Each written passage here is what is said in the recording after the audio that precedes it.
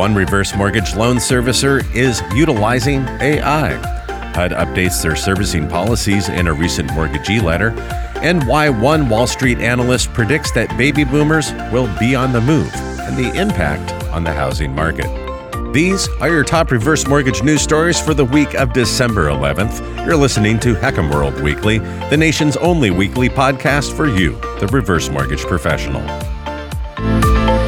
Welcome back, and thank you for joining us. This last week, I came across a very interesting column in National Mortgage News. It was an interview with National Mortgage News' technology reporter and C-Link's CIO, or Chief Information Officer. And what it reveals is how AI is being utilized in the servicing of reverse mortgage loans. So today, I bring you a few notable excerpts from that interview. The first question centers on what barriers could exist in the implementation of new technologies that would simplify the servicing of reverse mortgage loans. And C-Link's Sergey Diakon, their chief information officer, explained how artificial intelligence is presently being used and what unique challenges that HECM servicers are facing in adapting to new technologies. So just how is AI being utilized in the reverse mortgage space?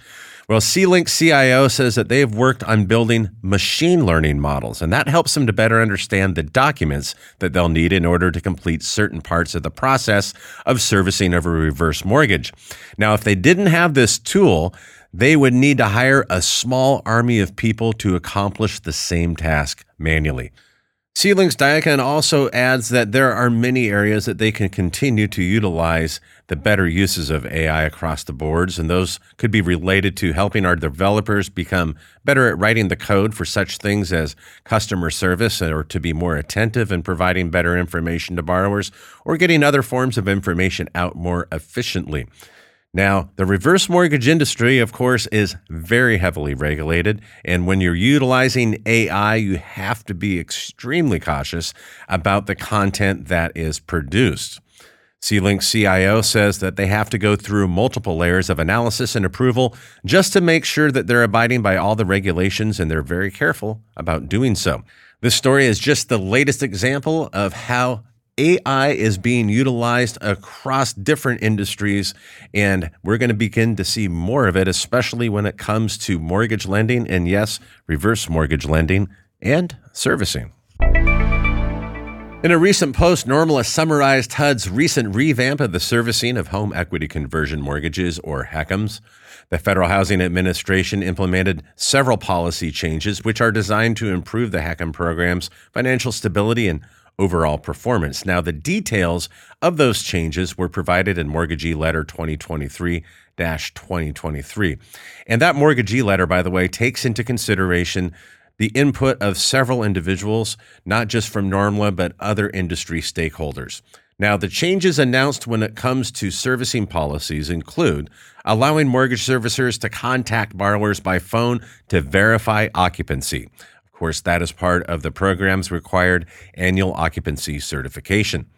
And allowing outstanding homeowners association dues to be included or rolled up in the calculation of a repayment plan for borrowers who may be behind on their HECM financial obligations.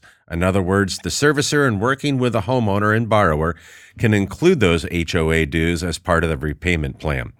Next, expanding the ability of mortgage servicers to work with the borrowers who may be behind on their property tax or hazard insurance by up to an amount of $5,000 without calling the mortgage due and payable.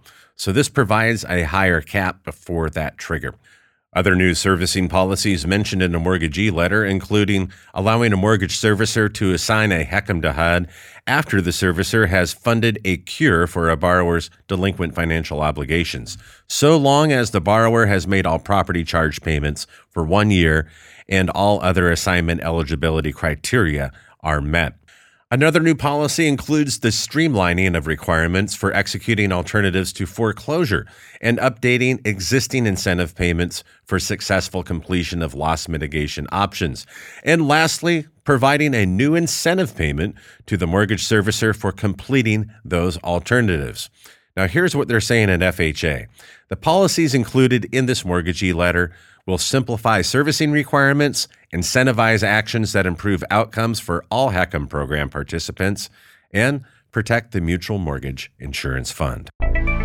And our final story for the week comes from Reverse Mortgage Daily's Chris Clow, a very insightful column, I must add. And it's entitled, Why One Analyst is Predicting That Baby Boomers Will Move to Sell Their Homes.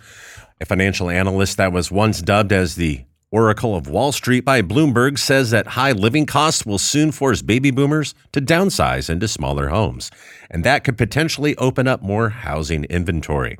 Meredith Whitney, who has been credited as an analyst who did predict the 2007 and 8 housing crisis, told the Daily Mail that baby boomers will soon need to bow to the realities of high inflation and living costs that come with having a larger home.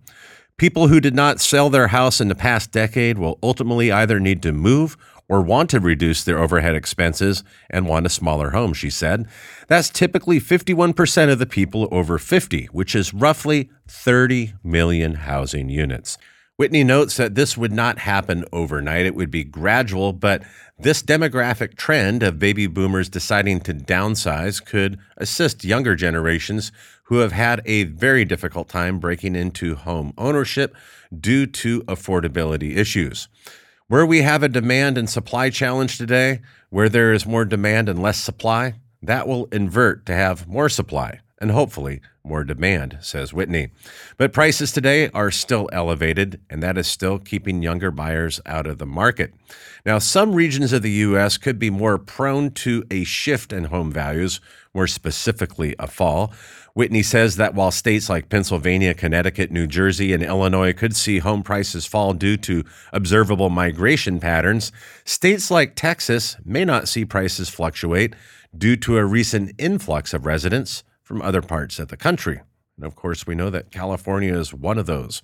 In a recent appearance on CNBC, Whitney added that the homes baby boomers may sell could still remain out of the reach of younger potential buyers because of home prices.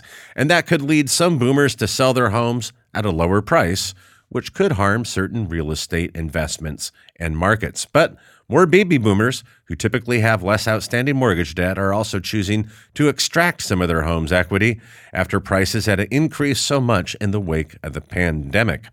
Now, as for where the reverse mortgage industry could fit into this overall equation, of course, the downsizing into a new home could be financed by a HECM for purchase or H4P.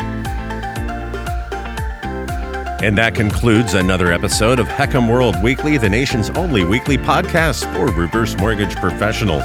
Don't forget that we now have a video version of this podcast, which you can find at HECMWorld.com or on YouTube.